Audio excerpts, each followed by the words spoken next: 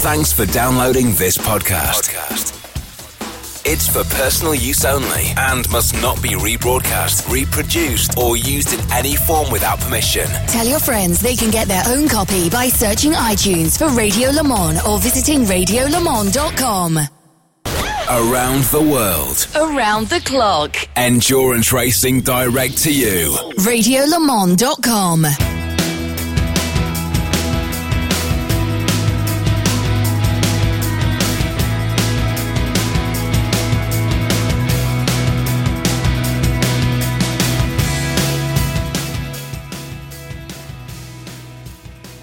To our live and extended coverage from Silverstone here right in the centre of England. It is the start of the European-based endurance season here on radiolemans.com.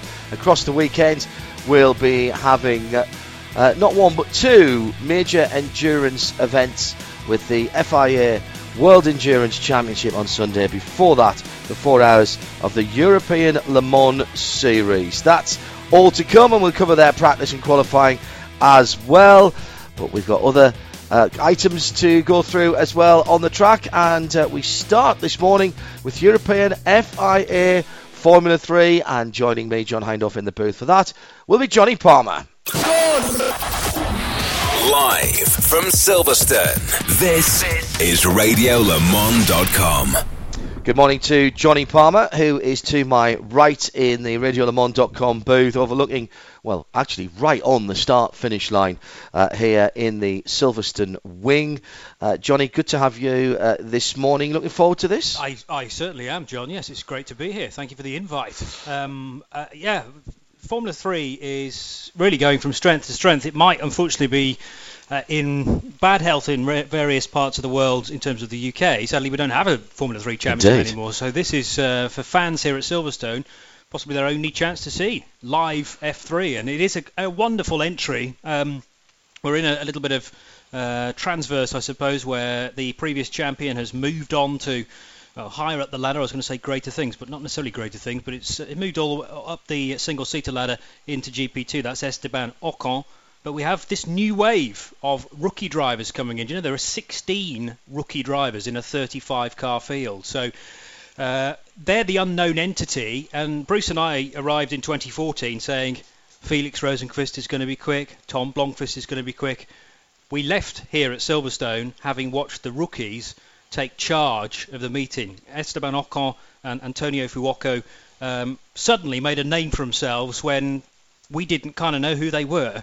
But all of a sudden we did. We're leaving here at Silverstone. The opening round, of course, 2 years ago we had the Monza round to go on, but we don't have anything apart from a little bit of pre-season testing to work out the form. So this is going to be a fascinating free practice session. It's two sessions kind of merged into one because we only have 5-minute break between these two 45-minute sessions. A lot of running and 3 sets of tyres per car. You can use a used set and you can use 2 new sets for free practice. Conditions are good though. Blue sky. It's quite warm out there considering it's not even 9 o'clock yet. There is some heat in the day. It is dry. It is clear. And very quiet in terms of spectators this Friday morning. These guys get a decent amount of time out on track though, but they've got to use it wisely, Johnny. They get a lot of free practice time. Actually, looking at the clock at the top of the screen, it's 40 minutes with a 5-minute break and then another 40 minutes. Qualifying, though, is very short. There are 2 sessions of only 20 minutes each. And then they do get a lot of time during the races because there are 3 races throughout the weekend, 2 tomorrow and then 1 on Sunday morning, which is the precursor to the main event, if you like, the 6 hours of Silverstone for the World Endurance Championship. But first race tomorrow is roughly 10:30, might be 10:20. Yeah, there's a 10:20 race, there's a 1:10 race, and then there's something like a 9:15 race on Sunday morning, I should say. So, they're going to have to be glued to their timetables to make sure they don't miss various bits of their weekend, because we will see the F3s quite a lot across the weekend. Great to have some single-seaters on the bill. This is the 3rd year now that the FIA European Formula 3 Championship has joined the World Endurance Championship as a great support. I remember that far back to the first year of the World Endurance Championship. I think we had World Series by Renault here in the August meeting, and then ever since then, Silverstone has become the opening round of the World Endurance Championship. It wasn't always the case, because the very first World Endurance Championship, the opening round was at Sebring. We had the 12 hours of Sebring as round one, and Silverstone didn't fall until much later, until August. But ever since then, for 13, 14 and 15, it's been here, and great to have the F3s on board for all of those years. So we have... sorry, go ahead. Well, the other thing I was going to say is that, of course, a man that we didn't know a lot about 12 months ago, but we certainly do now, is Max Verstappen. Yes. Who, again, was a rookie. Of course, we knew the name Verstappen from Jos the Boss, but Max Verstappen had such a dominant year this year, although didn't win the championship, but he was spotted by Red Bull. The car changed colour halfway through because Toro Rosso, Red Bull, got interest and welcomed him into their fold, the Dutchman. And, of course, he's now in Formula 1. So he's made the jump from Formula 3 to Formula 1 in one fell swoop. And a lot of people said, well, it's a bit too young, isn't he? But the Malaysian performance for young Max would go against that theory, I would say. Yes, I think he has probably justified the confidence that has been shown in it. I'm not sure what that says about how difficult or easy it is to go to the very top of Formula 1 and be competitive, and that's perhaps a conversation for another day. But what it does prove, does it not, that the junior Formula are still capable of turning out people who can make what appears to be quite a big step. I'm not sure what it says about GP2 and GP3 either, and whether that's just the young driver equivalent of being in a holding pattern over Slough on your way to Heathrow. But he has done a good job, and the racing skills that he learned in this championship, and it has been relatively competitive over the last few years. And we've often criticised F3 for not seeing a lot of racing. That's not been the case in the FIA European Championship. We have seen some good wheel-to-wheel scraps.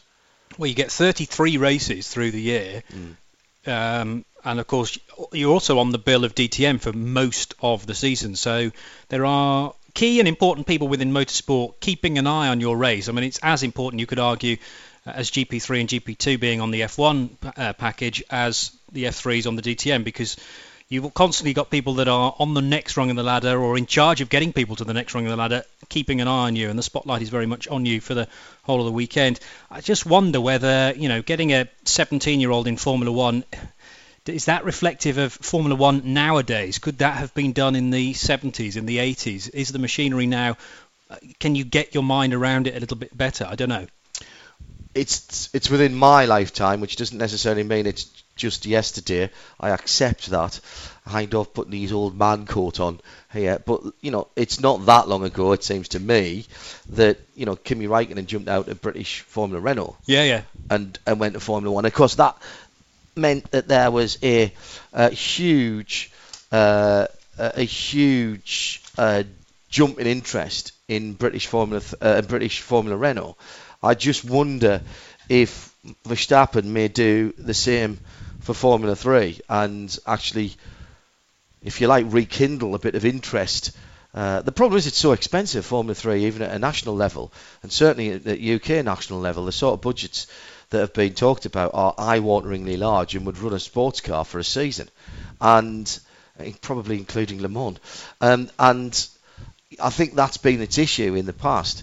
But if it appears that someone can jump straight up through the ranks, then it's going to get people looking at it. I remember 12 months ago, Paul Truswell talking to me about how for a little while the European Formula 3 Championship disappeared off the radar because there just wasn't the interest in it. And the interest in the 80s was very much the domestic championships. Looking at Formula 1 during sort of the 80s or 90s, there wasn't anyone that you could see in that entry list that hadn't been through, generally speaking, the British Formula 3 Championship. They'd come through the UK. German Formula 3 Championship was huge as well at the time. what we've got now is a European Championship which is booming, but it's also almost to the detriment of the domestic series. Yes, but what I would say about that is what we at least have for those people who are looking to pick talent for the future is they only have to look in one place. That used to be the purvey of the British Formula 3 Championship. The British Formula 3 Championship was unofficially like a world championship of F3. Yeah. If you go back, again, it seems like yesterday for me, but I accept that it's probably 10 or 15 years, maybe even a little bit more, that it was the must-do on the single-seater driver's CV, British Formula 3, and if you did well, it was noted that you'd done well because everyone graduated towards it. What's happened over, certainly in the last decade, possibly even decade and a half, is the proliferation of other single-seater series, Renault 3.5, GP2, GP3, Formula Renault, national and European and Northern European and slightly left of centre European, presented by Termito Bar. All of those series have grown up and effectively diluted the talent pool. So you see someone win a championship and run away from everyone else in the championship at a canter, but you haven't seen him necessarily, that driver, against the best of his generation, not even perhaps the best of that year. What F3 does, what FIA Formula 3 in Europe does now, is it at least distills some of that back down into one grid, into one paddock. So I think what we're seeing now is the opportunity to see more of future drivers racing together in the same series. And in that respect, I think it's actually doing its job. It's below GP2. I don't think you could necessarily jump straight from a kart into a Renault 3.5 car, but what this is now appearing to be is almost like your Formula Ford level. A lot of people, I remember speaking to Richard Dutton a couple of seasons ago, said Formula Ford is almost no more now because it always used the point of Formula Ford was to learn your racecraft. So you drove on effectively road tyres, no wings, and you concentrated on slipstream and racing with other people in terms of being able to use the circuit as an advantage and use your racecraft to work your way through.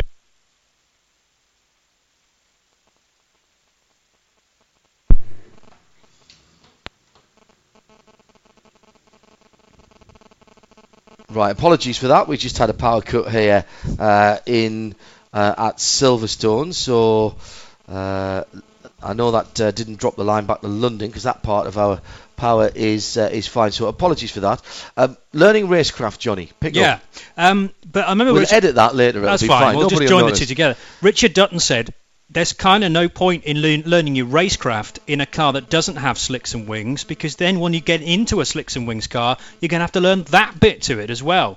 So don't do it separately. Jump from the Formula Ford, don't even touch the Formula Ford, jump from a kart into a slicks and wings car, and you can do the two jobs at the same time then. And that he's right. He's proved right, because this new MSA formula, which started on the British Touring Car Championship last week, these have big, fat, slick tyres and wings as well. And of course, Formula Ford started to get wings too. So the Formula Ford 1600s of old, of which there's still plenty about, and you can still go and watch them racing at club level. Unfortunately, as a modern day present formula, a relevant formula, it's just not anymore. And the gaps between the rungs of the ladder are almost getting wider apart, I would say. But it's great to have this, because this is sucking in people straight from karting, and we have, I think, 3 16-year-olds in the field for this weekend. Yeah. Oh my goodness, that just makes me feel very, very old. There is a guy who was born in 1998. I left school in 1998, and I dread to think what you were doing, John. 1998. 1998 was... I'm trying to think. That would be the first year of the... it was first Petit Le Mans. So, that puts that in perspective. I was at this time of the year, we were planning for the first ever Petit Le Mans and wondering, I'd never been to the States before, and wondering what that was going to lead. Oh my goodness, I feel very old now. Good morning, if you are just joining us here at Silverstone. It is the FIA World Endurance Championship, European Le Mans Series, and FIA European Formula 3 Championship meeting the first big international meeting of the European season about to get underway with the F3 cars, all 35 of them, into the wing pits now, the international pits. Now, they are based up at the Heritage pits, but the race that we don't talk about, and down at our RadioLeMans.com, the Midweek Motorsport Collective meeting last night, the meet-up at the Crooked Billet just outside of Milton Keynes. Thank you, Alan. It was pointed out by anyone who can see that the race with the quads, the tyre trucks and the equipment that happens from the paddock at the Heritage Pit down to this area is quite as enthralling as perhaps what is going on the track at some stages. They have all come down. I can see pit boards are ready to go out on the pit lane, or at least on the area beside the start-finish line, and the pit lane is now open, so cars trundling out. What we don't have at the moment is any ability to see the circuit today, so we'll be talking to you mostly about what is happening on the timing screen. So those of you who are around the circuit are probably in a better position than we are. And no Paul Truswell this weekend. He's on a family holiday, so we don't have anyone on the outskirts of the circuit at the Beckett's box. So you'll have to put up with Johnny and I later on. Martin Haven will be joining Johnny for the second session. And Bruce Jones, Nick Damon and Joe Bradley are the rest of our team for the whole weekend. These are free practice sessions, Johnny, so this is people dialing themselves in, presumably. And as you say, first event of the season, there's going to be a lot of dialing in to do, although there have been some out-of-season testing that's been getting done. Yes, and there was some testing yesterday, I believe, as well, because I read last night that Charles Leclerc, the young Monegasque, was quickest in testing yesterday. So there's been a build-up to this round at Silverstone. A lot of the field were here last year. As I say, 16 rookies. That doesn't mean to say that the rest of the 35 in the entry, though, were necessarily part of the Formula 3 European FIA Championship. It just means that the non-rookies have had some Formula 3 experience at some point. For instance, we have the current and perhaps forevermore British Formula 3 champion, Hong Wei Chow, because that championship is now defunct, so he'll never have his title taken off him, I would suppose. Matt Rao, who was second in that championship, is here as well. He's going to be a very long time reigning champion until it's revived. So. Well, it's like Vitantonio Liuzzi, isn't it? He'll forever be the current Formula 3000 champion from 2004. No one can take that from him because it ain't going to happen again. Do you think British Formula 3 is dead now? Do you don't think it'll come back? You're much more involved in the national scene than I am, and you go and you talk to people at the level that we're talking about, the sort of teams who might run F3 cars. What you don't have now, you don't have Formula Renault in any capacity. I know. You don't have Formula 3 in any capacity. I mean, what is the single-seater ladder in the UK now? MSA Formula, which started last week, a lot of cars in that, and the racing was really good and really close. But that is their Formula Ford equivalent, I would say, or what Formula Ford became. Yeah. Formula 4, yes. But they're similar-sized cars to a Formula Ford. They have slicks and wings, which in the tradition of the 1600cc, Formula Ford Festival is kind of sacrilege to stick a wing on the front and the back of a Formula Ford. And they've got big, fat, slick tyres, so they're kind of not like a Formula Ford, but they're not a Formula 3 car. Formula Ford 2000, some of us are old enough to remember. Yeah. Not you. Well, I've seen it.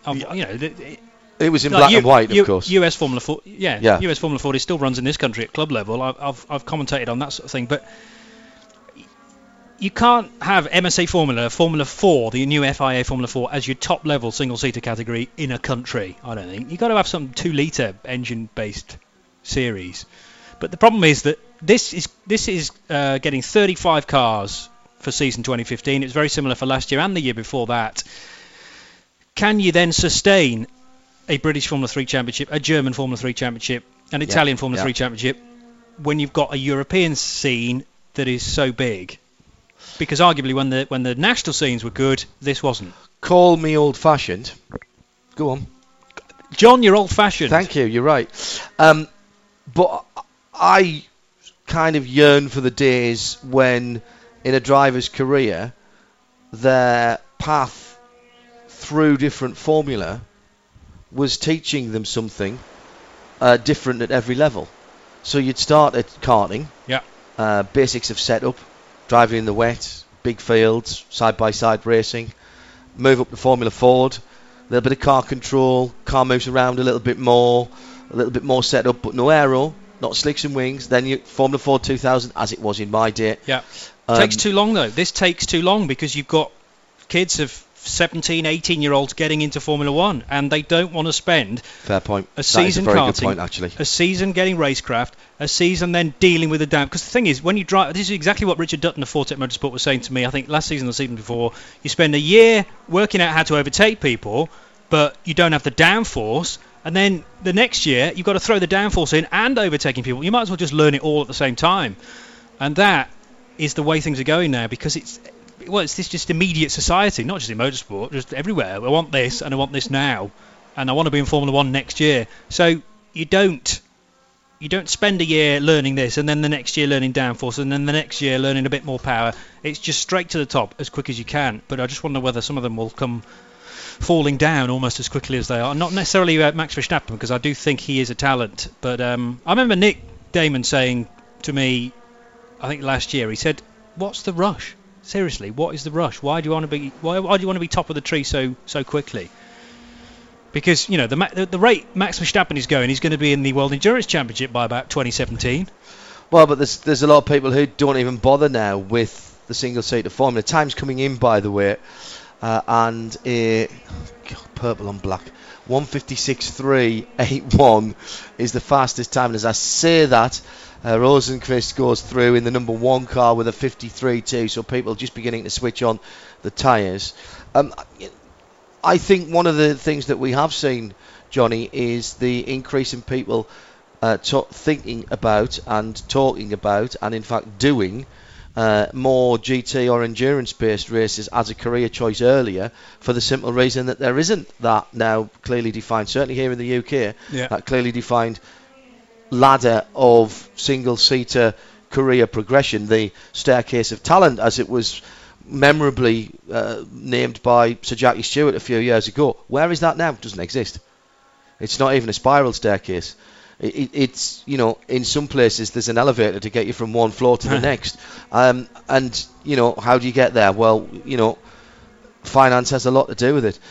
Cars out on the circuit, and we have had laps now by 31 car, and it's Giovinazzi now who has the fast time, 1:53.2.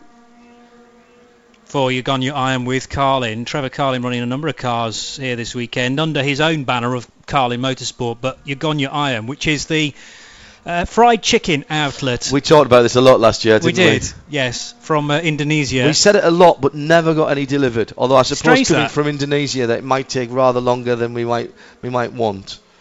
So yes, Antonio Giovinazzi, who won races last year, the Italian, actually slipping now because Charles Leclerc, who was fastest in testing yesterday, the rookie, car number 7 we're talking about, Charles Leclerc at 17 years old in that Volkswagen-powered Van Amersfoort Racing car. The young man from Monaco, Van Amersfoort Racing, have been in the championship for a number of seasons now. They've got 3 cars here this weekend with Alessio Lorandi and Arjun Mainit. They're all rookies though, so that's a brave move from Van Amersfoort Racing to not as such have any experience in the team. Yes and no. I don't think an F3 car is as difficult to learn nowadays with the tools at the disposal of young drivers as, say, jumping into something completely different from them. If they've done other single-seaters and, notwithstanding what we've been talking about, but if they were jumping into a GT car or something like that, very different, very much heavier, weight transfer. But with the amount of sim work that everybody does, setup work on the sim, all that sort of stuff, I think it's a little bit easier to get into a car. Now, you've got to turn that into real-world performance. And the key here, as always, Johnny, and we'll see this in the qualifying sessions, is switching the tyres on and getting the best from them when the tyres are at their best. And that has always been so important in this championship. it's no less so this year because all right, there's racing down the field, but if you're at the sharp end of the field, then you've got a better chance, simply, of driving away from everyone else. Yeah, true enough. And a lot of the drivers in this championship that have done this before will be aware of how the Hankook rubber deteriorates, you could say, after a certain period during the qualifying session. You get 3 sets of brand new tyres, by the way, for qualifying and then the races. And I remember Joe Bradley speaking to Trevor Carlin last year, and he said we'll do 1 set for qualifying one brand new set tyres for qualifying 2, and then leave the 3rd set back for the race, the first race effectively, and then on races 2 and 3 you go back to the rubber that you use for qualifying.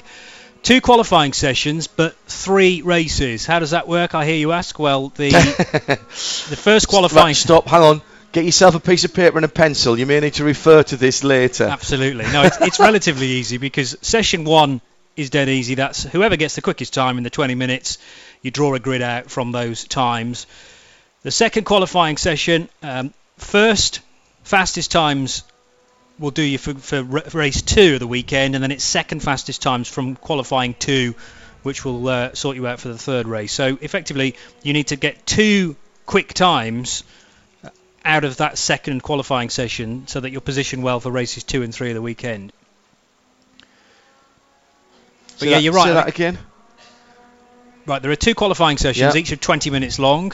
The first qualifying session sorts out the grid for race 1, and then it's first fastest times of the second qualifying session, which is the race 2 grid, second fastest of race 3. So arguably the second qualifying session is more important because you've got to get 2 quick times out of that. Yeah, for grids 2 and 3. Sorry, that was the bit that slightly threw me out at the end. No, right, okay, that's perfectly explained. Johnny Palmer and me, John Hindhaugh, in the booth with times, if not tumbling, certainly being shaved, and it's Giovinazzi back at the head of the timing screen with a 52.2. Can you see that all right there? Do I need to move the screen? No, I'm all right. You all right? You good? Yep, absolutely fine. Thank you.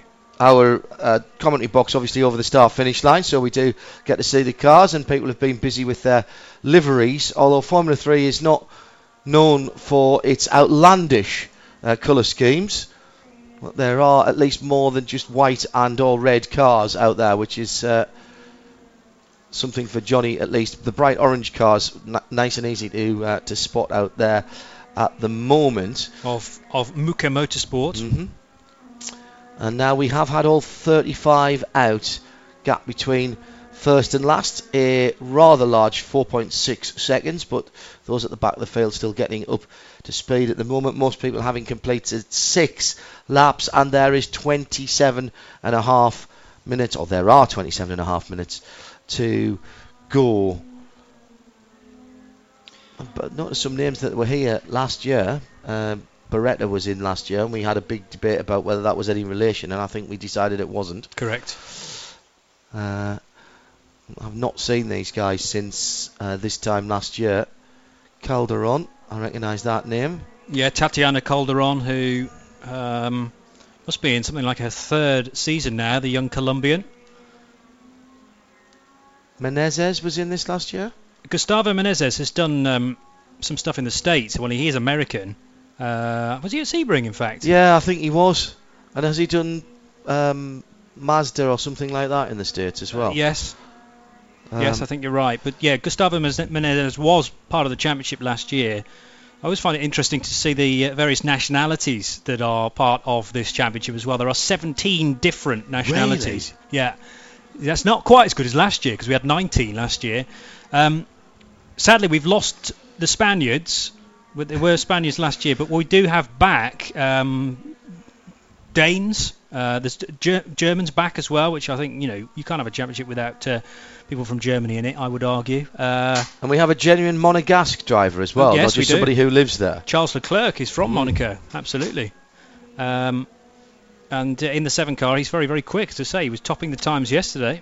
There's a Fittipaldi in there. There is. And what is that connection? He is the grandson of Emo. Mm-hmm. And won the... So Christian's son? No, that would be... No, he's a nephew. So, right, Bradley will have to tell me which... Yeah. Which offspring... grandson of Emo. Correct. That's yes. scary. And he won the Pro Tire BARC Formula Renault Championship again. At the moment, the last ever Formula Renault Championship. He is the defending champion for that. Has that gone as well now? It has. Yeah. Yep. So you had the Renault-backed Formula Renault Championship, which went a couple of years ago, and then BARC continued it for a number of years, but that's not happening either in 2015, sadly. Yeah, Charles Leclerc is from Monte Carlo, and I don't think he just lives there. That is his genuine nationality. 17 years old, Charles Leclerc, in that Volkswagen-powered Van Amersfoort racing car. Daniel Elena is the co-driver for Sebastian Loeb, and he is one of the few genuinely Monegasque nationality motorsport people that I know. I'm prepared to be informed at Specutainment or at Blackpool Johnny is the Twitter handles in the booth, at Radio Le Mans as well, of course. That's just reminded me to fire up the tweet deck this morning, and we have 24 minutes of this 40-minute session to go. Everyone's been out, and already the gap that was over 5 seconds between first and 35th is down to 3.5 seconds. And in fact, the 34th, it's less than 2 seconds. It is only the 33 car, one of the rookies, that is way off or a little more off the pace by about another second and a half. And actually, when you think about it, 34 cars in 2 seconds, inside 2 seconds, this early in the season on this size of a circuit, well, that's actually pretty competitive. That underlines what we were talking about earlier on. And if we look at let's say the top 10, well, in fact, the top 13 are within a second. So that, again, just underlines the competitive nature of the championship. It's a 52-1 for the number 10 car. All Dalaras, of course, in terms of the chassis. And it's one of the rookies that's at the top. And it's George Russell, who is the BRDC Formula 4 champion from last year.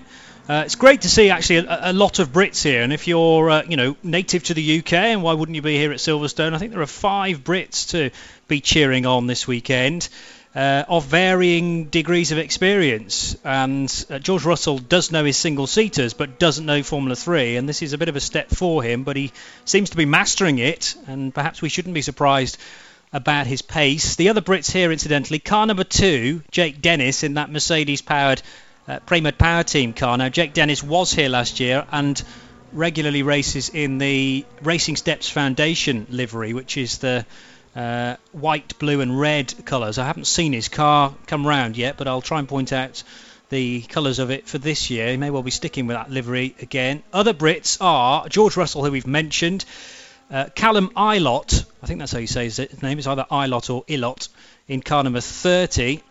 Matt Rao, who was second in the British Formula 3 Championship last year, and Sam McLeod for Motor Park Racing, again experienced in Formula 3. He's not a rookie in car number 36. Well used to the 2-litre power plant of these cars. They're all on, as I mentioned, Hankook tyres, and it'll be interesting to see that the approach actually of some of the teams as to whether they've gone with the new set or the used set, because for this session and the next one, which follows only 5 minutes at the 5 minutes after the end of this practice session, you can use 2 new sets of tyres and 1 used set. So I would imagine they're all on brand new rubber, and it seems to be weathering fairly well because we're still getting good times. Charles Leclerc, in fact, quickest of anybody through Sector 1. So what can he do with this lap time? Car number 7, 6th fastest at the moment, with 3 cars above him on the screen. In fact, make that 4 cars above him on the screen now in pit lane. So there's only George Russell and Charles Leclerc that are the top 6 quickest so far, still circulating. 21 minutes to go, so still plenty of time.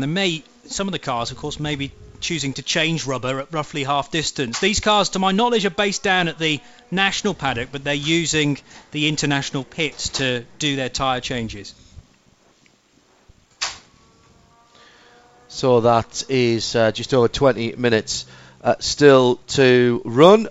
This is the first free practice session live from Silverstone on 87.7 FM, 1602 for Radio Silverstone around the circuit and around the world at radiolemans.com. Johnny Palmer and me, John Hindove, still George Russell leading out by a mere tenth of a second. And in fact, we've got the top three at the moment, Johnny, in fact, I'll tell a lie because Rosenqvist's just gone back out again, but they are within 0.2 of a second. I think it's no coincidence that they've all decided to come in at this point. We are at half distance of this 40-minute session. They're going to switch the rubber around, maybe strap on some used tyres to scrub them further, or of course they might just go with a brand new rubber again and then have the used stuff to utilise in the second session. But still out there is the 33 car that goes across the line. That's Marcus Pommer, one of a couple of Germans entered this weekend. Motor Park here with 5 cars, which is the most of any team. Nabil Jeffrey, the Malaysian, is also here. Sergio Sete Camara, the Brazilian that did a bit last year. Mahavir Raghunathan, the Indian driver, rookie. Well done. Thank you. I've been practicing that. And Sam McLeod, who is the Brit, as I say, with more Formula 3 experience. And I would imagine that to Sam and to Sergio Sete, that some of the less experienced chaps, part of that Motor Park team, will be going to Sam and Sergio Sete just to say, what's the best approach up towards the Aintree complex, or where do I break into Brooklands, let's say. And it'd be interesting to know whether the information within a team is shared like that, or whether the more experienced chaps keep their data to themselves. Have to be selfish, I think. Absolutely, in a single-seater team, and you are being judged against your teammates. That's true. All the time. So there's a difference between giving them a bit of help, and it's the old adage, isn't it? Is he taught me all I know, not all he knows. I think is probably a decent way of looking at it. Last 18 minutes, and it's Giovinazzi and Rosenqvist who are the first back out after their pit stops for either a change of tyres or indeed just a bit of tyre pressure adjustment. Matt Solomon also out on the track, one of, as I've said, 16 rookies here this weekend. Unbelievable, that. Man based in Hong Kong, and he's here with Double R Racing with another one of the Mercedes power plants. The engine split, by the way, there are 3 different engines. It's entirely open. You can run whatever engine you want, but the lion's share is with Mercedes and with Volkswagen. But Neil Brown Engineering are here with 1 car. Did they have a car last year as well, didn't they? They did, yeah, and for a little while we were wondering whether they'd actually... I thought it was a bespoke engine. I thought they'd put it together entirely themselves, but then I was hearing through the weekend that they'd also had some input from Nissan. Mm-hmm. So Julio Moreno is the man we're speaking about, the man from Ecuador, car 17, and 3 Bond with T-Sport going with the NBE engine once again for 2015. But they had a couple of cars here last year with their engine. It's just the one this time, and the rest of the cars, 16 VW power plants and 18 Mercedes. So that's a pretty even split. 18 plays 16. They do have to play. They do have to conform to the GRE, don't they? The Appendix J engine specifications. These little 4 cylinders. So somewhere in their DNA, they have got to apply. You can't just build any engine. You've got to have. There is a set of engine regs, is what I'm trying to say. Sorry, very long way of going around that. Hello to Steve Tarrant, who is with us today, marshalling, and it's Pietro. It's Carlos De Cruz, who is Pietro Fittipaldi's father. It's Juliana, who is the Fittipaldi link. Says right turn lover. Thank you. Nice bit of research there. Red flag. Yep.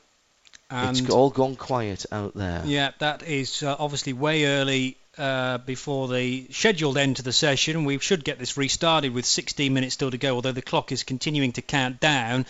Not sure why the red flag is out at the moment. As we said, we don't have television pictures of the rest of the circuit, so as soon as we know, then you will know. But at this point where we press pause on the session, as far as the red flag is concerned, George Russell is quickest, although the time, as I've mentioned, is continuing to tick down. George Russell is in car number 10, and although not out on track, is fastest with his time of 1:52.136. Second fastest, Antonio Giovinazzi, the Italian driver, 1:52.256, so that's a gap of just over a tenth of a second. Third place is Felix Rosenqvist. It really needs to be his year this year, the Swede.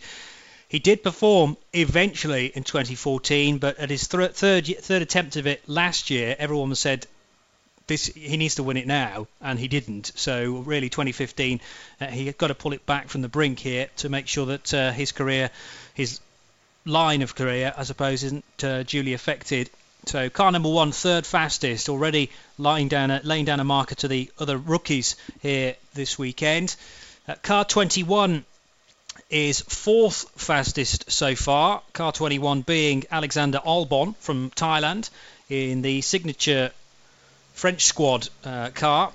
They're here with Dorian Boccolacci as well, who is also a rookie. So another team with a couple of rookies on board. Car 21 fourth fastest. And then Brandon Massano, the Frenchman, number 24, is fifth quickest ahead of Charles Leclerc in car 7. So 3 rookies within the top 6, and I make that 5 rookies within the top 10. So a 50-50 split. That is exactly what we had last year. The rookies really showing the more experienced drivers how to do it.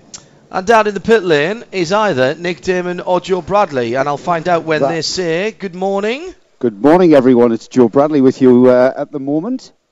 And I've got to say, guys, it's really, really fantastic to be in a crowded Formula 3 pit lane. Hasn't been the case in the UK for some time. A face that is not unfamiliar to any Formula 3 pit lane. We've called him a veteran of Formula 3. He's just poring over some data at the moment. I'm going to get his... I can't say that on... It's live, Warren. Warren Hughes. I know Warren's been working with Pietro Fittipaldi at Fortec, and... at the moment, he's looking at Fittipaldi's data. What are you seeing there, mate? Does that make sense? Not yet. That's not what I'm talking to you. So, Warren, I've got to say, it's a very healthy-looking Formula 3 field, this FIA series, isn't it? It's mega this year. Yeah, I mean, it's got a real buzz about it because there's so many big talents in it this year. A lot of rookies and some second-year guys as well. So, no, it's a real quality field. Very strong. And it was strong when you were in Formula 3. I know I'm not going to say how long ago, but fundamentally the cars haven't changed at all, really, have they? The aero's moved on, but fundamentally the same thing applies. You know, they're still very, very high grip, very low power, you know, and it's all about sort of getting the chassis working for you and being accurate and consistent with your drive. And it's a fantastic driver development series and a fantastic series for engineers as well, I guess. So you know, it's the formula for any upcoming driver who's trying to get to Formula 1. There's no doubt about it. This is where you learn the craft, I take it. This is where you learn the craft about aero over mechanical, and not just about the driving, but about learning about how a race car works to quite a high level. Yeah. I mean, it's got, you know, it's got all the elements. It's not, you know, it develops a driver from not just a driving point of view, but understanding what he needs from the car to get it working. You know, for you, you've got to work on the car because, you know, there's a lot of good drivers and a lot of very clever engineers in the pit lane here, and it's about, you know, getting everything extracted from the package that you've got. So, you know, it's teaching the drivers to work very closely with the engineers, which obviously becomes very relevant as they move up through the ranks. And on a personal level, you must get a lot of satisfaction out of passing on your experience and knowledge and seeing these young guys coming on and developing before your very eyes. It is when you've got somebody good like Pietro here, Pietro Fittipaldi. He's got a real hunger for it, and he's got a lot of very natural ability, and he wants to pull information out of you. You know, it's a great attitude. So it's great if you see something that you think, you can make a difference here. If he changed something here, and he goes and responds and does it. and it normally reflects in the lap time. So yeah, it's very satisfying from that point of view. I'm going to leave you to get on, mate, because it's clear that you can't talk to me and analyse data at the same time. Thanks for talking to us, mate. I'll no doubt catch you over the rest of the weekend. Thanks. Warren Hughes there, down here in the Formula 3 pit lane. Still everyone in the pits. Little bits of tweaking going on, so still people trying to find that optimum setup, which will take them into the really serious stuff, qualifying and indeed the race. Thank you, Joe. Yeah, good to get that little bit of an insight. I'm just looking up, actually. You wouldn't say it on air, but I'm interested in when Warren Hughes did do Formula 3. Try something like 1992 to 1999 for British F3. That was a good while ago. And raced at things like the Formula Ford Festival in the 80s. Do you know the scary thing about that is I remember that. I remember seeing him making his debut in Formula Vauxhall Lotus, which, if I'm right, I think was at Mallory. I was his pit grid person for his Formula 3 race at Croft one year. I remember that as if, well, not yesterday, but it only feels like last week. Very scary. The passage of time seems to speed up as we get older. So still no news on why this red flag has... Well, we're back to green now, although the chap with the green flag is only just making his way back to the gantry to wave it, interestingly. But the screen tells us it's green. What we don't know is why the red came out for a little period of time. I would guess it came out for, 5 minutes? Because we had 16 minutes on the clock. Yeah. We've had a green flag now for a couple of minutes, but hopefully whatever the issue was has been rectified pretty swiftly. Now, lots of cars pouring back out onto track, including George Russell, who's fastest so far in the session. Antonio Giovinazzi back out on track, as is Felix Rosenqvist and Alexander Albon. See if we can hook up with Nick Damon down in the pit lane. Good morning, Nick.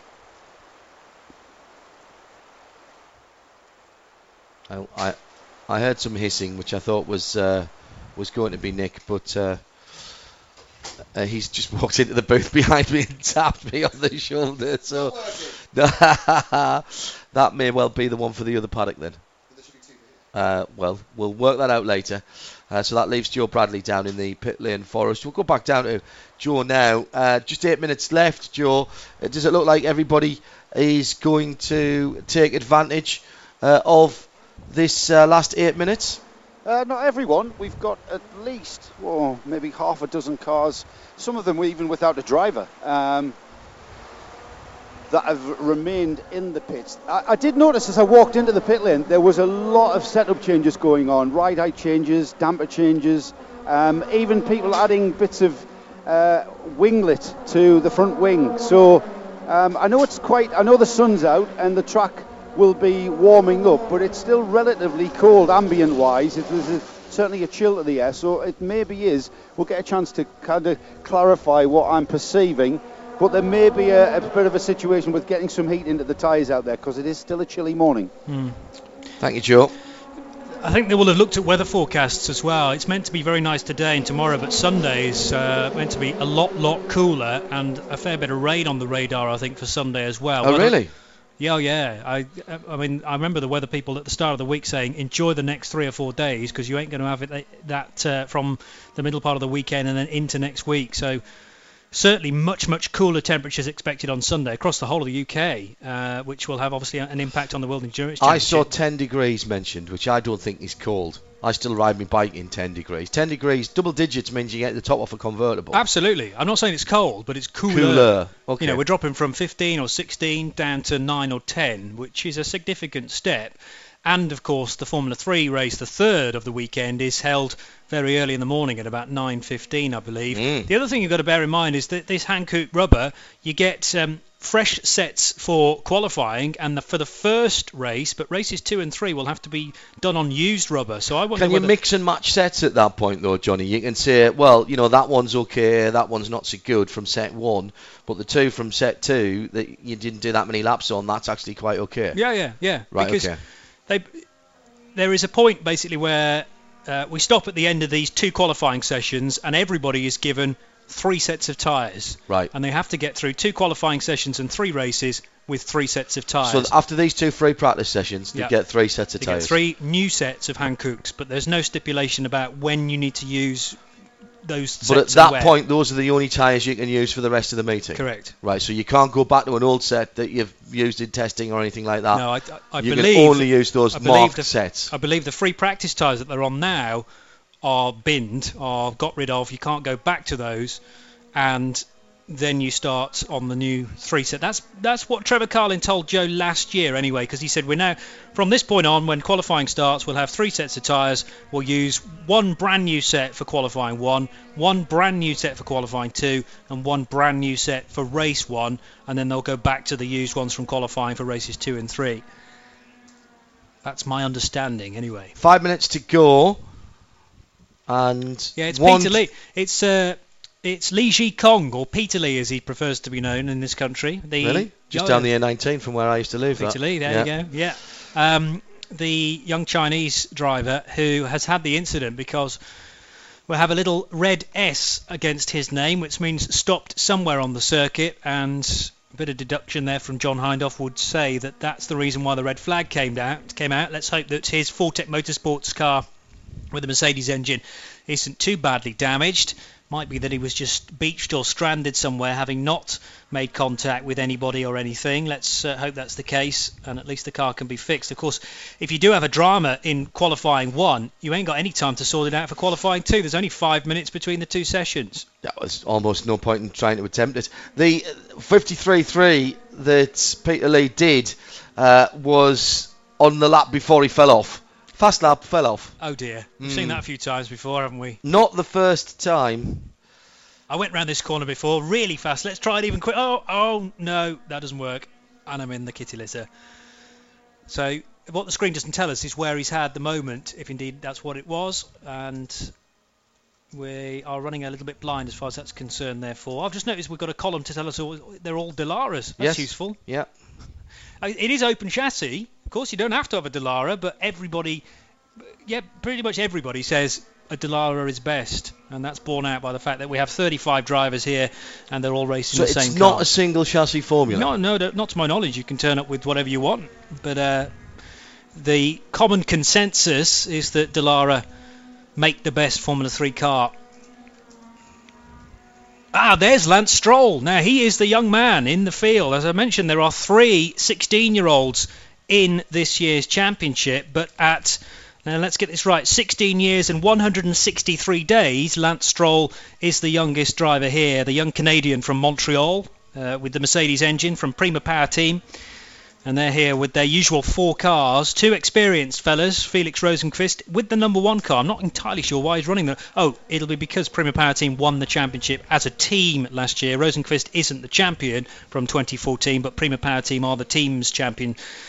So therefore they can run cars 1 and 2, Rosenqvist and Jake Dennis. And they also have Brandon Misano, the Frenchman, and the rookie Lance Stroll, born on the 29th of October 1998. Dear me. George Russell, also a rookie, bumped down to second place then because of Lance Stroll's time. He's just put that in fact, a 152.123, so that's 1300ths of a second better than George Russell. Antonio Giovinazzi falling to 3rd position. Felix Rosenqvist is 4th fastest. 5th fastest is Alexander Albon. 6th fastest, the Frenchman Brandon Massano. 7th quickest so far, Jake Dennis. 8th quickest is Charles Leclerc. 9th position so far is Marcus Pommer. And in 10th fastest is the number 27 car. 27 being Mikkel Jensen, the Dane for Muka Motorsport. But with cars 1, 2 and 25 in the top 10, I make that 3 of the 3 of the Prima Power Team cars in the top 7, with Lance Stroll, Rosenqvist and Jake Dennis. They will be very happy with that. And Massano actually is in the top 7 as well. So 4 of the top 7 cars are Prima Power Team prepared cars. So therefore they are, well, on course potentially for a very big weekend, a very good weekend, the Italian squad, Prima Power Team. Over the line goes the number 9 car in its dark blue colours. That's the Carlin livery of Tatiana Calderon, the 22-year-old from Colombia. And car 27 in the bright orange livery is Mikkel Jensen, the car I've mentioned. Car FZ Tyler 24, Muke Motorsports to give it its full title. Born on New Year's Eve 1994 is Mikkel Jensen. He goes over the line to begin another lap. And we're at the point in the session now where we only have 5 cars in the pit lane. We're minus Peter Lee because of his problems during the red flag period, or to cause the red flag period. But everybody else is out on track with only 20 seconds to go. And of course, if you start a lap now, before the checkered flag is displayed, then you will be given the chance to complete that. Otherwise, as soon as you see the checkered flag, it's time to back off and work your way towards the national pit lane.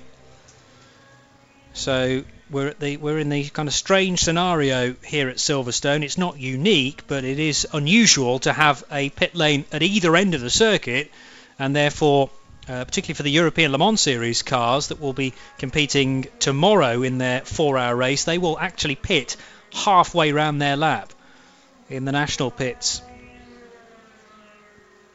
Alessio Lorandi completes the session in car number 8. That's another one of the 3 16-year-olds in the Volkswagen-powered Van Amersfoort racing car. Alessio Lorandi, the Italian, just a handful of days older than Lance Stroll. And will Lance Stroll finish the session at the top of the times? It looks like he's going to in car 25.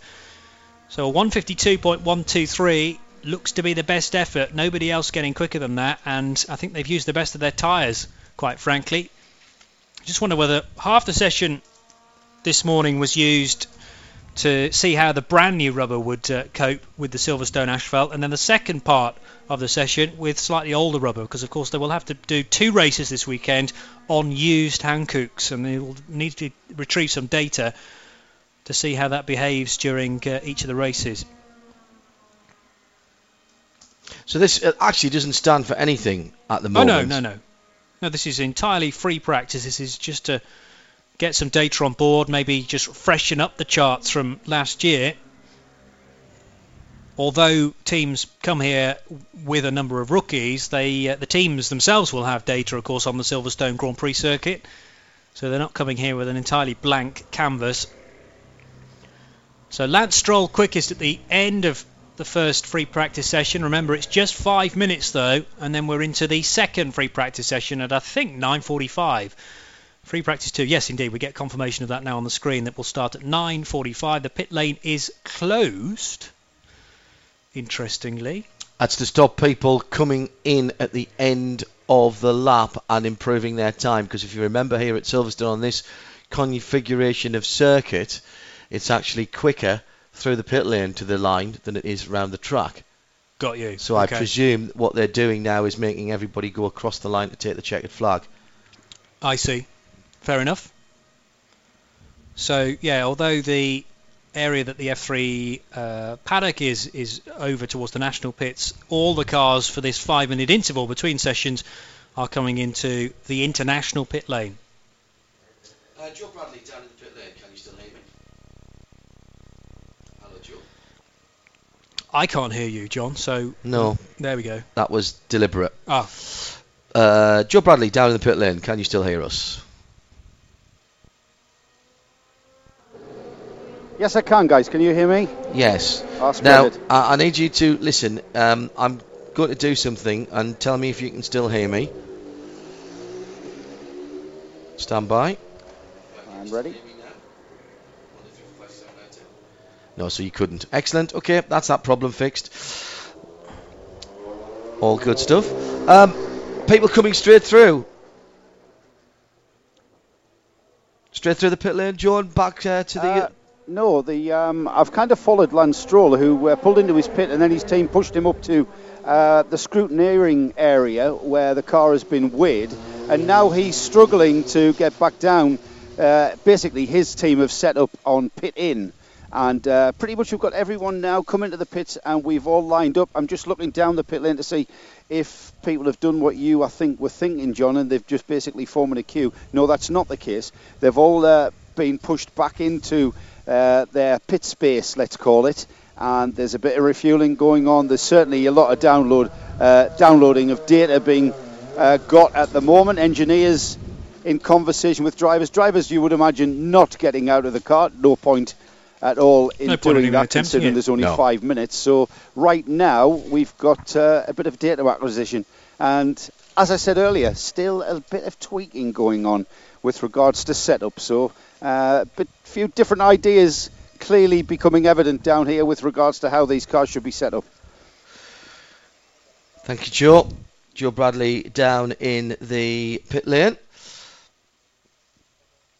The next session starts at 9:45, so quick turnaround. Yep. Effectively, really one session this, with just a few minutes in between for the mechanics to make a brew. In fact, we've got a green flag now at bang on 9:45, so this session restarts exactly to time. And I reckon we're going to get a very similar situation as we had in the first session, because it'll be 20 minutes of cut and thrust free practice, and then everyone will just come back into the pit lane again to collect their thoughts. So it's kind of two 40-minute sessions with a 5-minute break, but then there's also a break within each 40 minutes of sort of, just a little pit stop to gather their thoughts and maybe get the kettle on again. I don't know. So out first of all is the number 11 car, which is Fabian Schiller of Germany. Team Westtech Formula 3 are here this weekend, and just with that one car in their team, in fact. So again, they don't have the ability to kind of spread data between several cars. They're at a slight disadvantage with just the one here this weekend. Nevertheless, Fabian Schiller could be one to look out for. He's another one of the rookies. 16 rookies, did you say? Yeah, of a 35. Half the field, isn't it? Pretty much, yeah. And 3 Bond with T-Sport are a one-car team, and Team Westtech are a one-car team. Everybody else has at least 2 machines here this weekend. Joe Bradley, who is in the international pitch. I mean, Joe, you've watched F3 for a very long time, since it was horse-drawn, I think.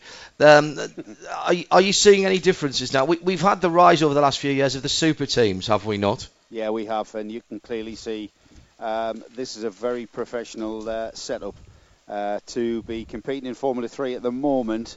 I think the budget is towards the thick end of towards €1 million. €1 million, yeah. €1 million, and that's that's a significant amount of money. But if you want to get towards, and I think where these guys are aiming for at this stage of their career is definitely towards the F1 grid, and this is where you've got to be. This is where the cream of the crop came, and I'm sure they're looking with envious eyes at Max Verstappen, who was here last year on this very grid, in this very pit lane, and now he is in a Toro Rosso in Formula 1. So I'm sure that the drivers of these cars kind of are setting their sights on there, and you've got very well-funded teams here. You can just see by the setup, these cars are proper Formula race cars. It's great to see such a healthy grid of Formula 3 cars.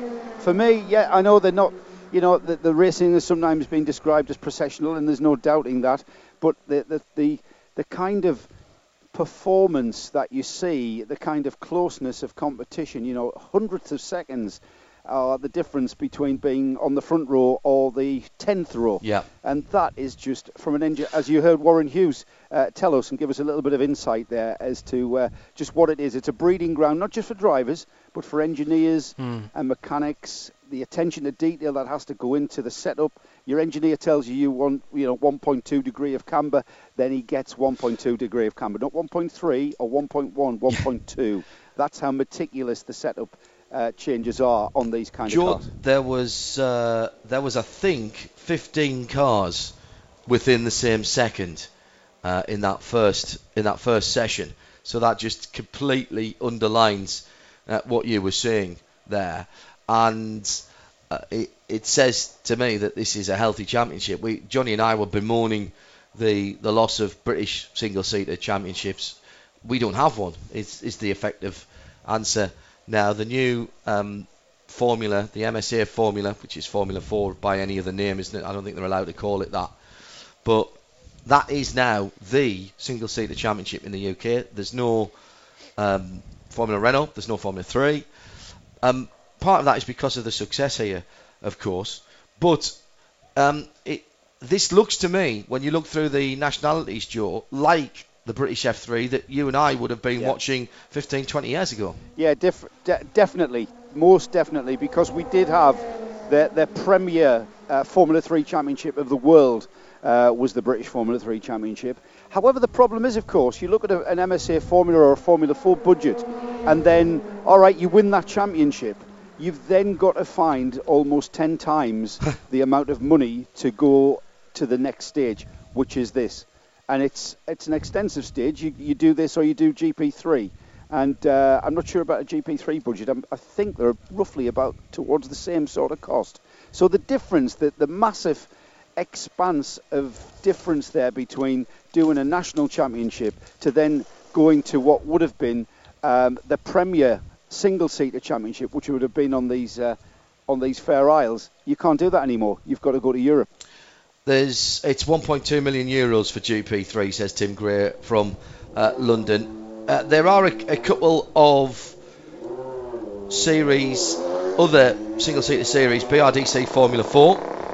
There's the BARC Inter Series, effectively. I'm not sure it's actually called that, but that's Formula Renault, Formula BMW, and some of the older F3 cars. Basically, they've just stuck all them together to give them somewhere to go and play, Johnny, haven't they? Yeah, it's a variety of different kind of... It's like monoposto, basically. You can just turn up with different sorts of chassis, and I don't know whether there's kind of like a balance of performance type thing or whether it's just running straight classes. I haven't seen that live yet. Hope to at some point this season. But yeah, they're just bringing in kind of redundant cars from various championships over the past few years. Formula BMW did find a home for a little while with the Intersteps Formula, and now BARC have found another home for old Formula BMW cars, old Formula 3 cars, and then for some Formula Renaults as well. Later this month for the first run of that championship, Johnny.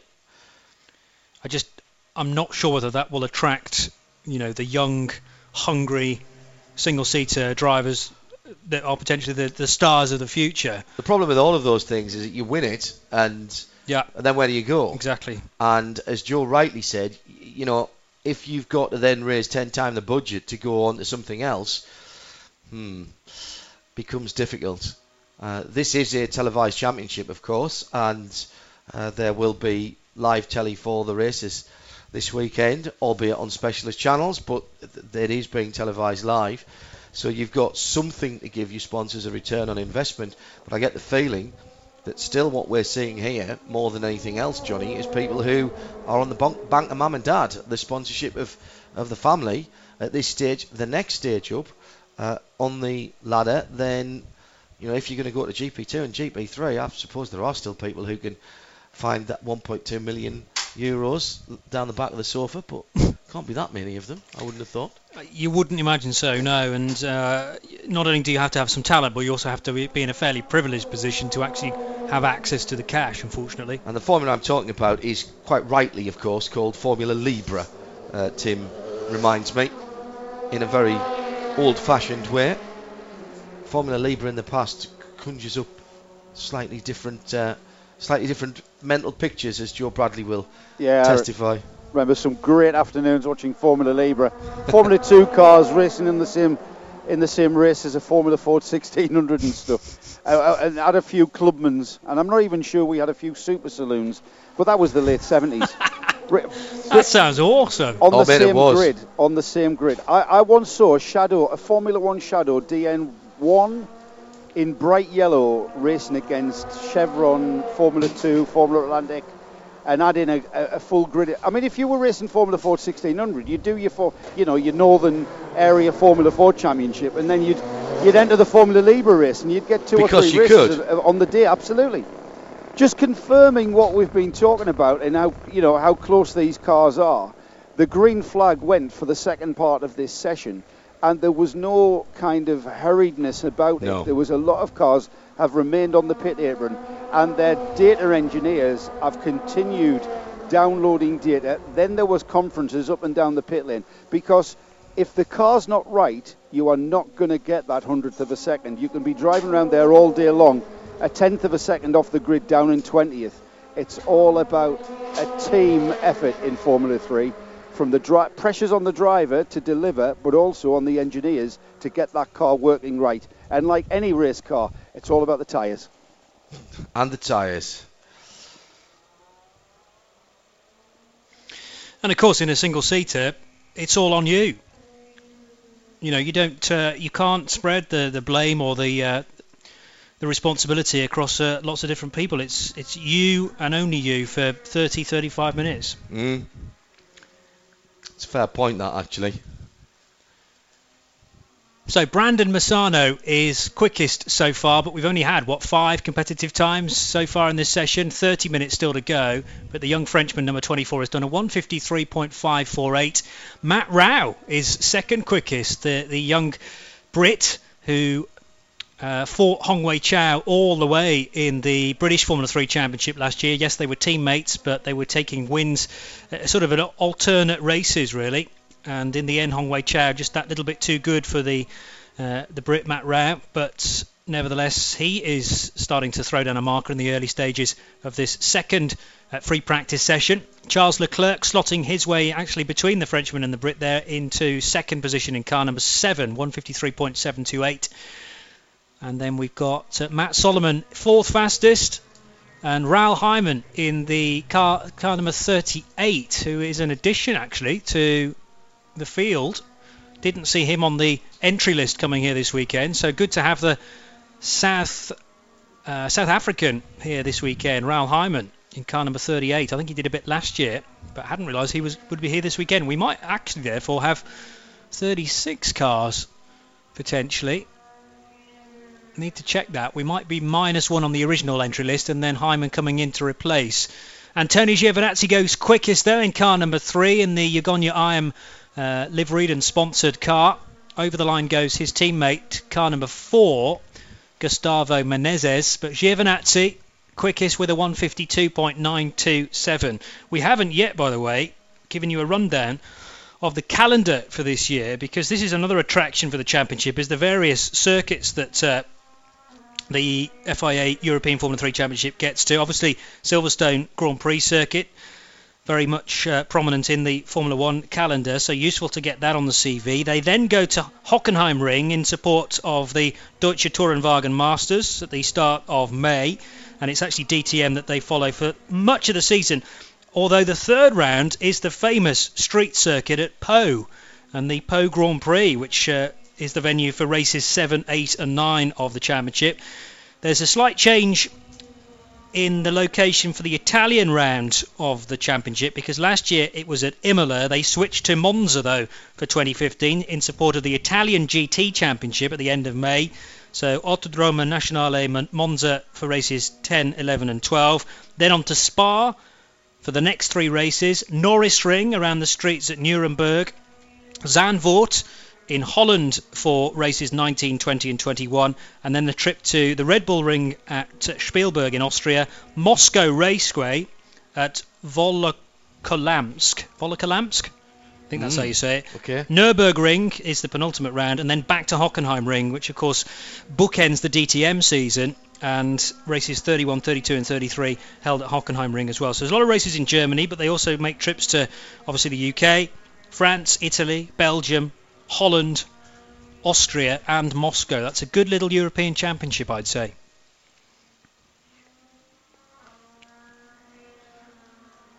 .52.5 for Giovinazzi as he goes through. What's rookie R on the screen? I understand for R for rookie, but what's the T for? Good question. I was assuming we didn't have that at the very start of free practice 2. I'm assuming it's a timing error, or it's a problem with the screen. I haven't never seen T before. It was no, it was in the first part as well. But only at about 10 minutes in. Oh, right, okay. So I think it's a glitch that's developed during free practice 2, but free practice 1, I should say. But I will check that. To my knowledge, you're either a rookie or you're not a rookie. You're not a T. But there's not another class as far as you're aware. Not as far as I'm aware. Okay. Because we actually, I mean, according to that, there are some rookies that are T's and some rookies that aren't T's. So I don't know. I'll check that out. The pigeonholes over in the press centre were the suspiciously empty. F3 information was suspiciously absent. Yes. Mm. So this is why I'm interested in car number 38, because I didn't realise Raoul Hyman was here this weekend, and I think we were therefore missing somebody from the original entry list. Well, because you did say 35, and 35 we have got 35, we've had, yeah. yes. So if we've got a car 38, we must be missing somebody, and I need to work that out. Anyway. Early days. It's not for now. By the time we get round to the race, we'll have it sorted out, or one of the races. Good to see two Indian drivers in the championship. Arjun Maini, I know a little bit about from his BRDC Formula 4 championship last year. That was the championship that George Russell won, but Arjun Maini kept him honest throughout. And Maini in car number 29, currently 7th fastest. The other Indian driver is Mahavir Raghunathan. Again, very well done. It's a good cricket name, that is. I just expect Raghunathan to be running in from the pavilion end. Yeah, but obviously balling out the back of the hand. It would have to be the googly. He's not a fast bowler, is he? With that name, he's got to be bowling the Chinaman or a googly from the pavilion end. He's not, with the greatest respect, not particularly fast in this session either. His car number matches his position at 33. He's got people behind him though. True enough, yeah. Marcus Palmer and Sam McLeod, although I don't know. think he's actually. In fact, he's just gone out in this session. Oh, yeah, you're right. Mahavir, my apologies, because you haven't even featured in this session yet, so we'll give you a moment to at least put in a time. That's why you're 33rd, because it's just in alphabetical order down that part of the screen. It's still intriguing me as to what the T is, if anything, on the screen. I'll try and find that out once this session is done. That's a little under 25 minutes away as we reach 10 in the morning. And if you're here at the track, a little bit of sunshine for you to enjoy now on the banks here at Silverstone. And good to get some early sessions under your belt. This will be the first bit of FIA European Formula 3 Championship action for the day. There are two qualifying sessions later on. Now, the regulations stipulate that the two qualifying sessions have to be at least 2 hours apart. And I think we've easily made that on the timetable, because there's one at about lunchtime-ish, maybe 1:30-ish. And then the second qualifying session is the last thing we do today, which is scheduled for after 5 o'clock, maybe about 5:20. So it's a late finish for the F3 guys. Couple of points coming in. Right Turn Lover points out Olivier Beretta is a Monaco-born driver. Stefan Riquelme and Stefano Coletti as well. And Nicole Redu says, is the appearance of Carlin in Indy Lights the beginning of a slow European migration to North America because of the now established road to Indy ladder and the lack of what we're talking about with the staircase of talent here in the UK? That's a very good point, in fairness, Nicole. At Specutainment and at Blackpool Johnny.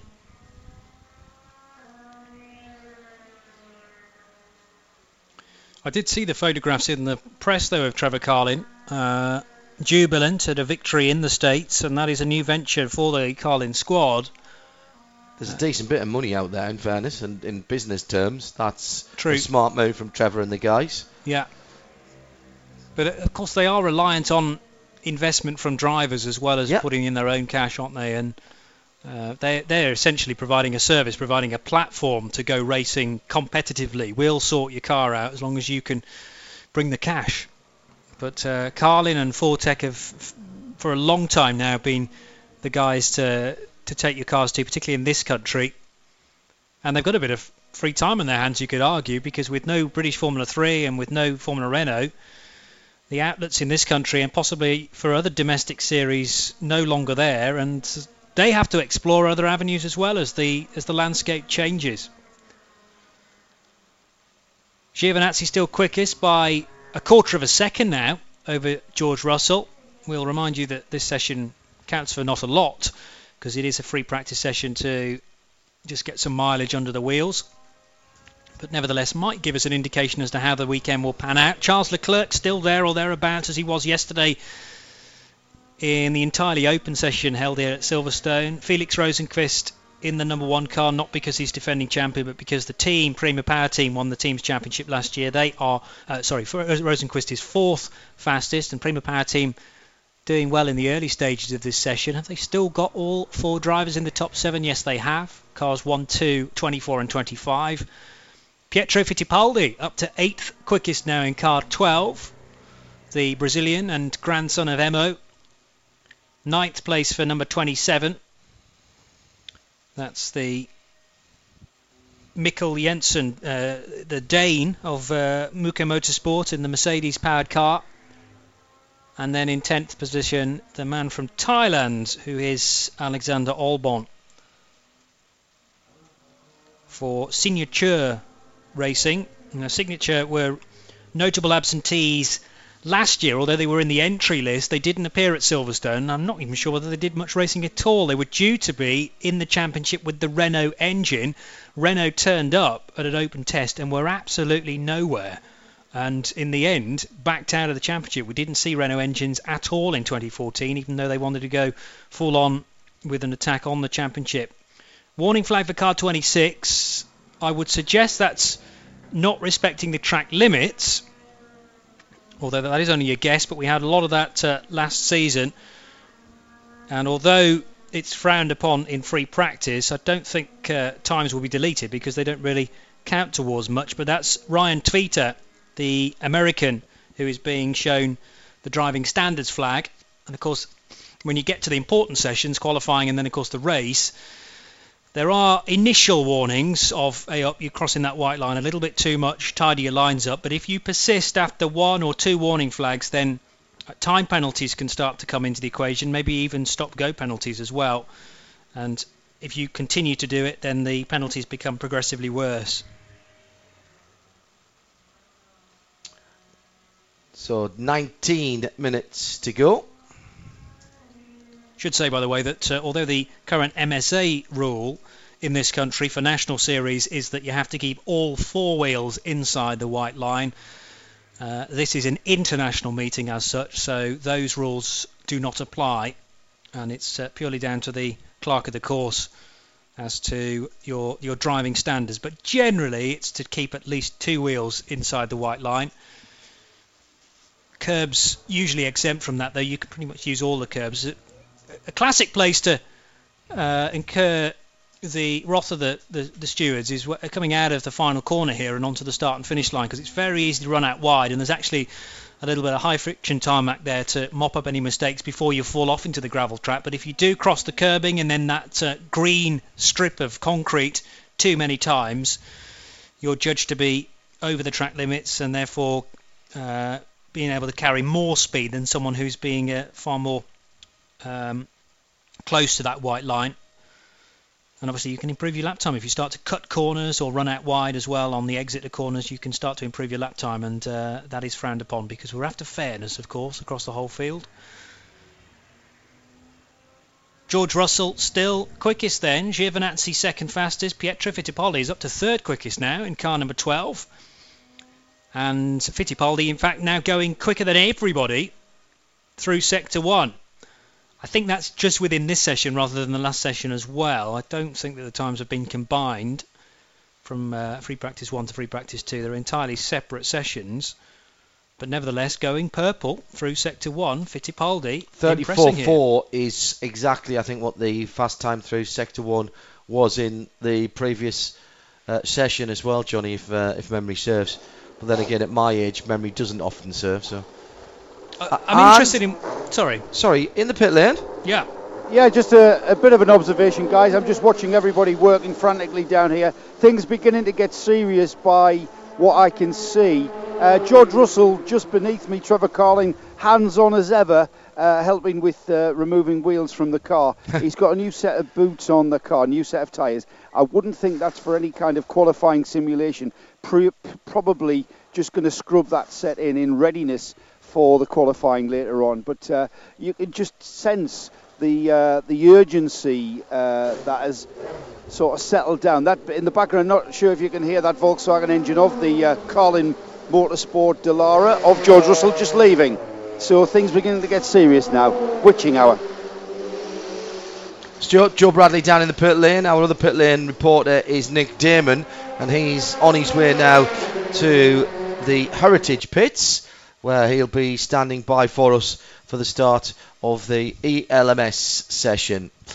Live here on RadioLeMans.com, you're listening to the second free practice session for the FIA F3 European Championship, and around the circuit on 87.7 or 1602 on the AM band. Johnny Palmer and John Hindhoff. And refreshingly few issues, Johnny, for anybody. We had that one red flag with 16 minutes to go in the first session. Car stopped out on the circuit, but once again we've had we've had 33 of the 34. Ferrucci and McLeod, the two that haven't gone out in this session. But refreshingly few problems for these cars. It's a formula that is well developed now, though, in fairness. It's not like we're breaking new ground in technology here, is it? No, Dallara know an awful lot about Formula 3 racing. They've been making... I remember the first Dallaras in sort of 2000, maybe, or just before that, perhaps 1999. But prior to 2000, it was the Formula 3s were potentially a little bit more varied, and you did get various different chassis. I know that when Nick Tandy did Formula 3, they brought a dome, and there've been Megale Formula 3 cars as well, but gone are the days whereby you get mixed chassis within the championship. I think it's only Megale who still produce another car. Right, yeah, as a right. competitor. You may be right, and because Dallara have entirely the whole field, then development very much on their side, and they've just got it nailed, I think, as far as the Formula 3 is concerned. And then you're looking at German engines principally, Mercedes and Volkswagen, highly reliable, and very little goes wrong on them. And we're yet to get to the race portion, and that's when things can go a little awry, when you've got rookies on the track and still learning their racecraft. And it's fair to say there was quite a bit of incident throughout the racing last year across 33 races. Joe intimated earlier on that it can become processional. I have to say I saw some of the highlights programs only a couple of days ago to catch up on last year's season. There was no bit of processionality, if that's a word, at all. The overtaking was almost a constant. I think you're looking for the word processionage. Processionage is a great word. Yeah. Okay. Well, let's christen that this weekend. It'll go into the dictionary. Nick Damon is the absolute star of inventing words. Let's head to the pits now, Joe. Yeah, I'm not going to join in with the words play. I'm going to try and get a word with Trevor Carlin, actually.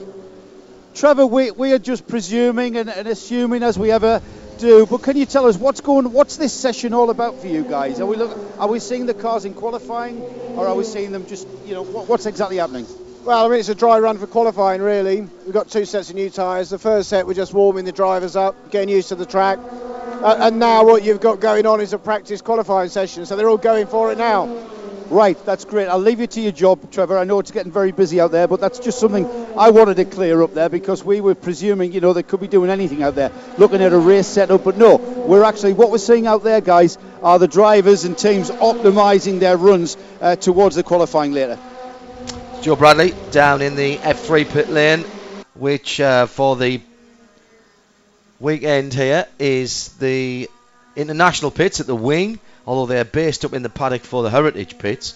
Now, the ELMS cars are based and will race out of the heritage pits, and that will be Nick Damon's domain principally until we get round to the race. And then the WEC, of course, here at the wing end of things. Beautiful day at Silverstone. If you're listening around the UK wondering whether or not to come down to the event, sneak away from work on Friday, come on, you're not that important. You can give yourself half a day off and work your way down to Silverstone.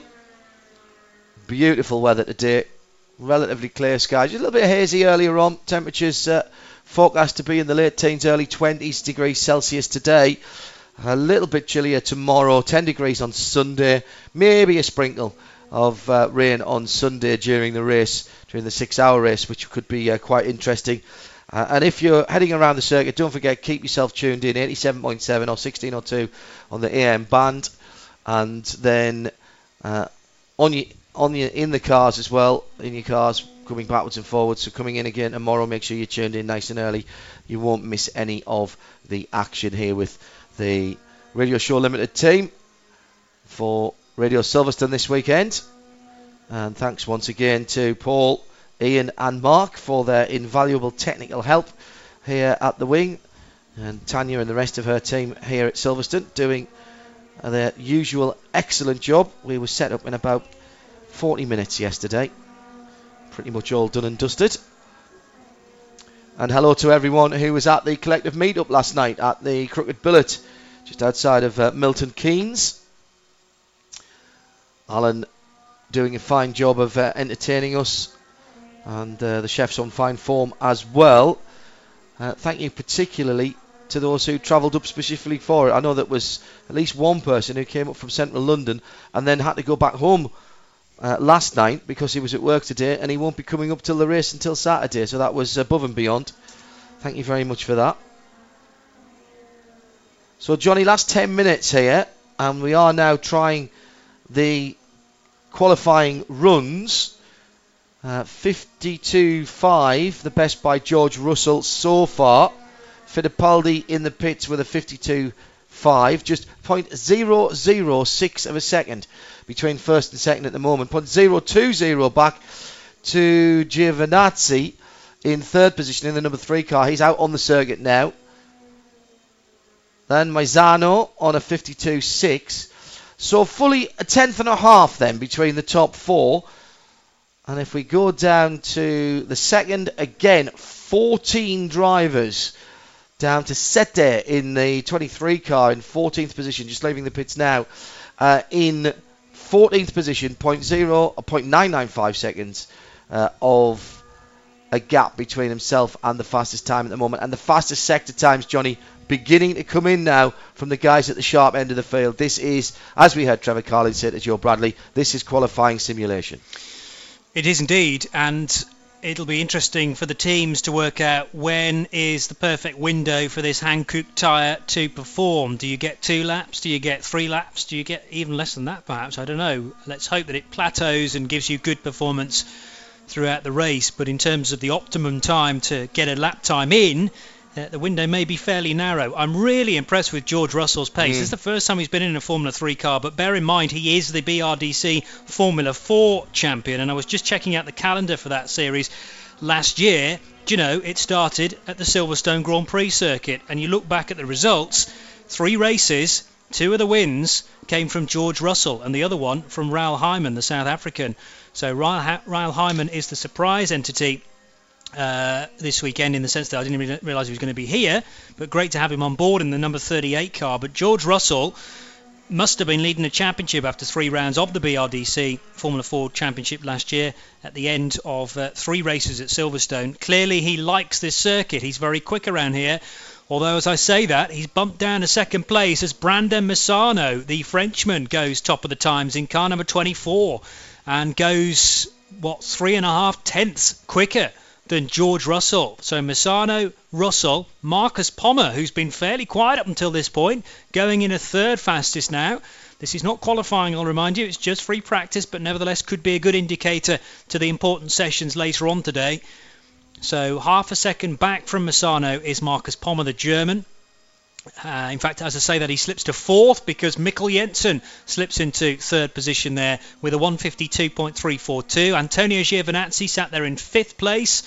And now heading out from the pit lane, Pietro Fittipaldi. What can he do towards the end of this session? Just 7 minutes to go. And it's also going to be fascinating for me to work out just how good Pietro Fittipaldi is. Clearly, 10 wins from 15 races in the British Formula Renault Championship is no fluke, but there is a fair bit of argument around as to exactly how much talent he was up against during the Formula Renault Championship. Was it relatively easy for him to win races in that? And now he's in with the big boys.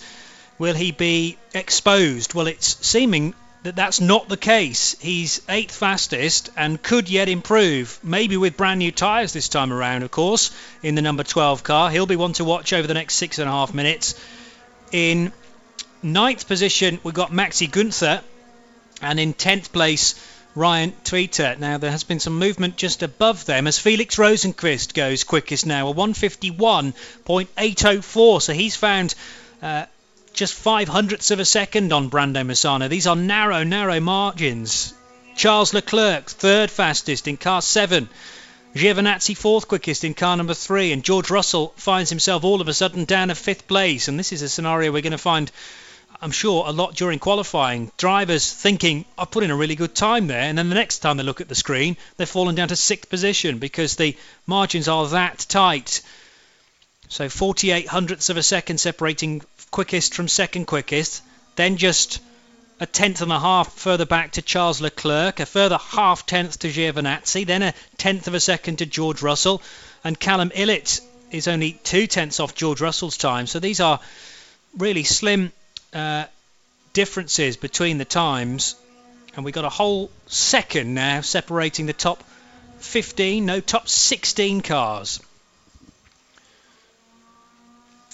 Well, the Indian drivers, Arun Maini down in 26th position. I hadn't realised that Karan Chanduk was looking after him.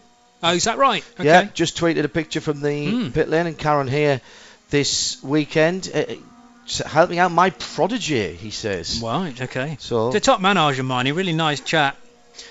I interviewed him a few times last year and loves his racing, clearly, and was no doubt just a little bit disgruntled to miss out on the BRDC Formula 4 Championship last year, but that was another one that was pretty much down to the wire. And with so many races through the season, it's so important not necessarily to get race wins or necessarily podiums, but just make sure you score with every race and just get that consistent run going. No dropped scores in this. No, correct. 33 individual races over 11 events, if you will, throughout the season, but no dropped scores. And so you really can't afford a DNF, can you? It is so tight at the sharp end of the field. That's right. I'll need to check now whether the winner from last year, Esteban Ocon, actually finished with the DNF. I think he certainly won one race, and then on the slowing down lap ran out of fuel, which was interesting because the fuel sampling is also something to bear in mind, because the officials at any point across the weekend need to be able to take 1 kilo of fuel as a sample. So you have to bear in mind that on the winding down lap you're going to have at least 1 kilo on board when the car gets back to scrutineering. Driving standards flag being displayed again, this time for car 35, who is Kang Ling, the 18-year-old from China. Again, another one of the Muka Motorsport stable. 5 cars here this weekend. Santino Ferrucci. Now, Ferrucci was in the news last year because he was that young at the start of the year, he couldn't even take part in the championship. He had to wait until his 16th birthday, which I think was in May, before he could actually enter the championship officially. If you're younger than 16, you cannot race, and Ferrucci got the deal so early on, the American, that he had to wait until I think it was round 3 in the end to be part of the championship. Michele Beretta is part of the Muka Motorsport clan, along with Mikkel Jensen and Maximilian Günther. Jensen and Günther are the rookies in that team, but Kang Ling, 18 years old, from Jiangsu in China, being shown the driving standard flag. We only have 2.5 minutes to go, and Brandon Massano all of a sudden back on top of the times. He's been there once before, but he improves his time to go 66 hundredths of a second quicker than Rosenqvist. 66 thousandths of a second, in fact, so narrower margin than I was expecting. Massano to Rosenqvist, just 6 hundredths of a second. George Russell is in third in car number 10.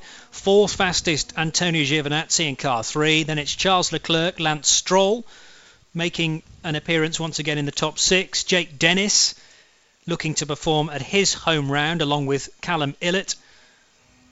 And then Mikkel Jensen and Marcus Pommer rounding out the top 10. And what of Mahavi Raghunathan? He is in 34th position.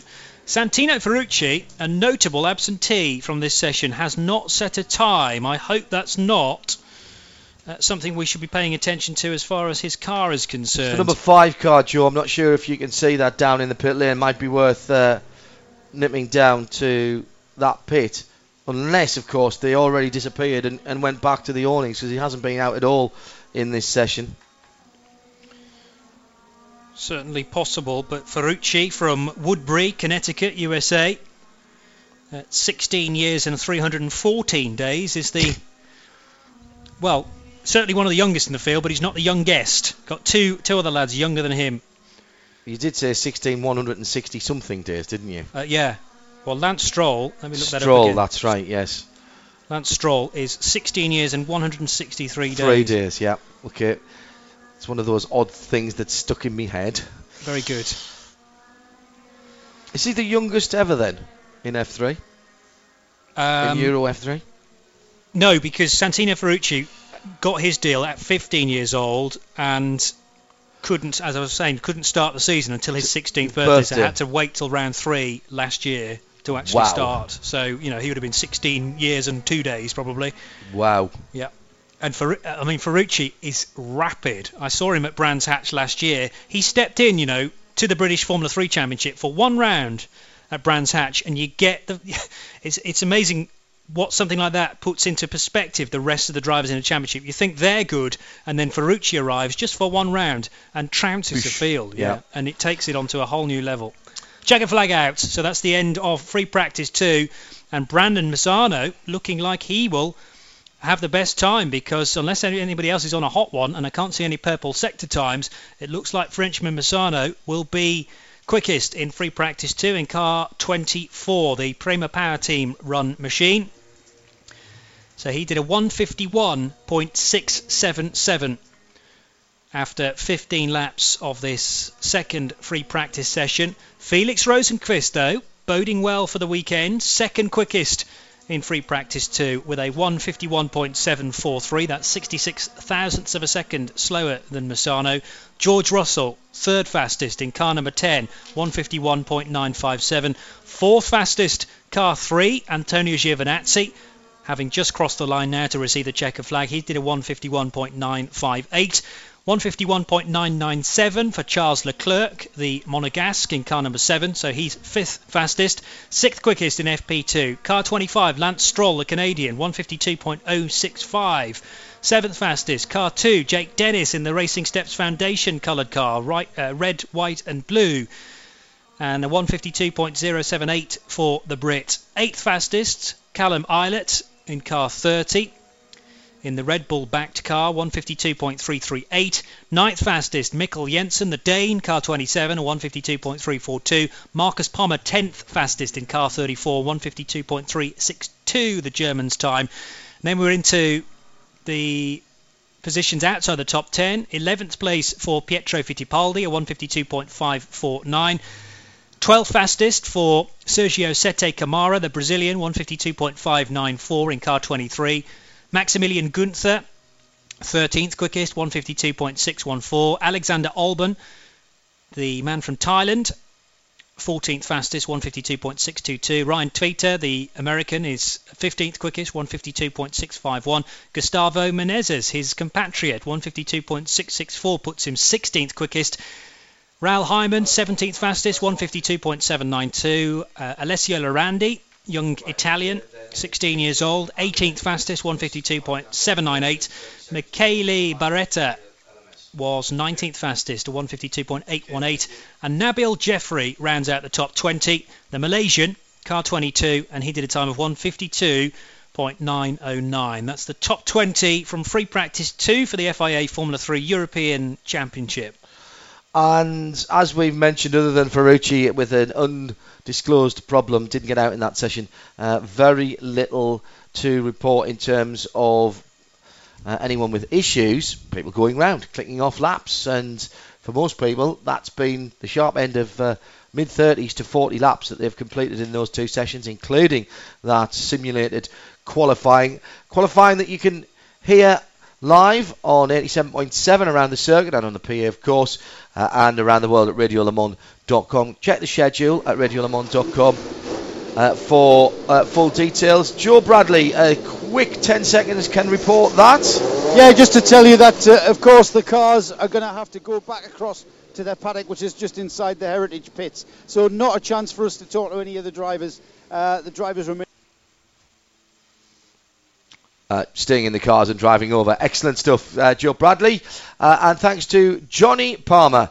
You're listening to RadioLeMans.com around Silverstone and around the world. We're live from the FIA World Endurance Championship meeting in great weather. It's great sunshine. And more next. This program is a Radio Show Limited production. Tell your friends there's more at RadioLeMans.com.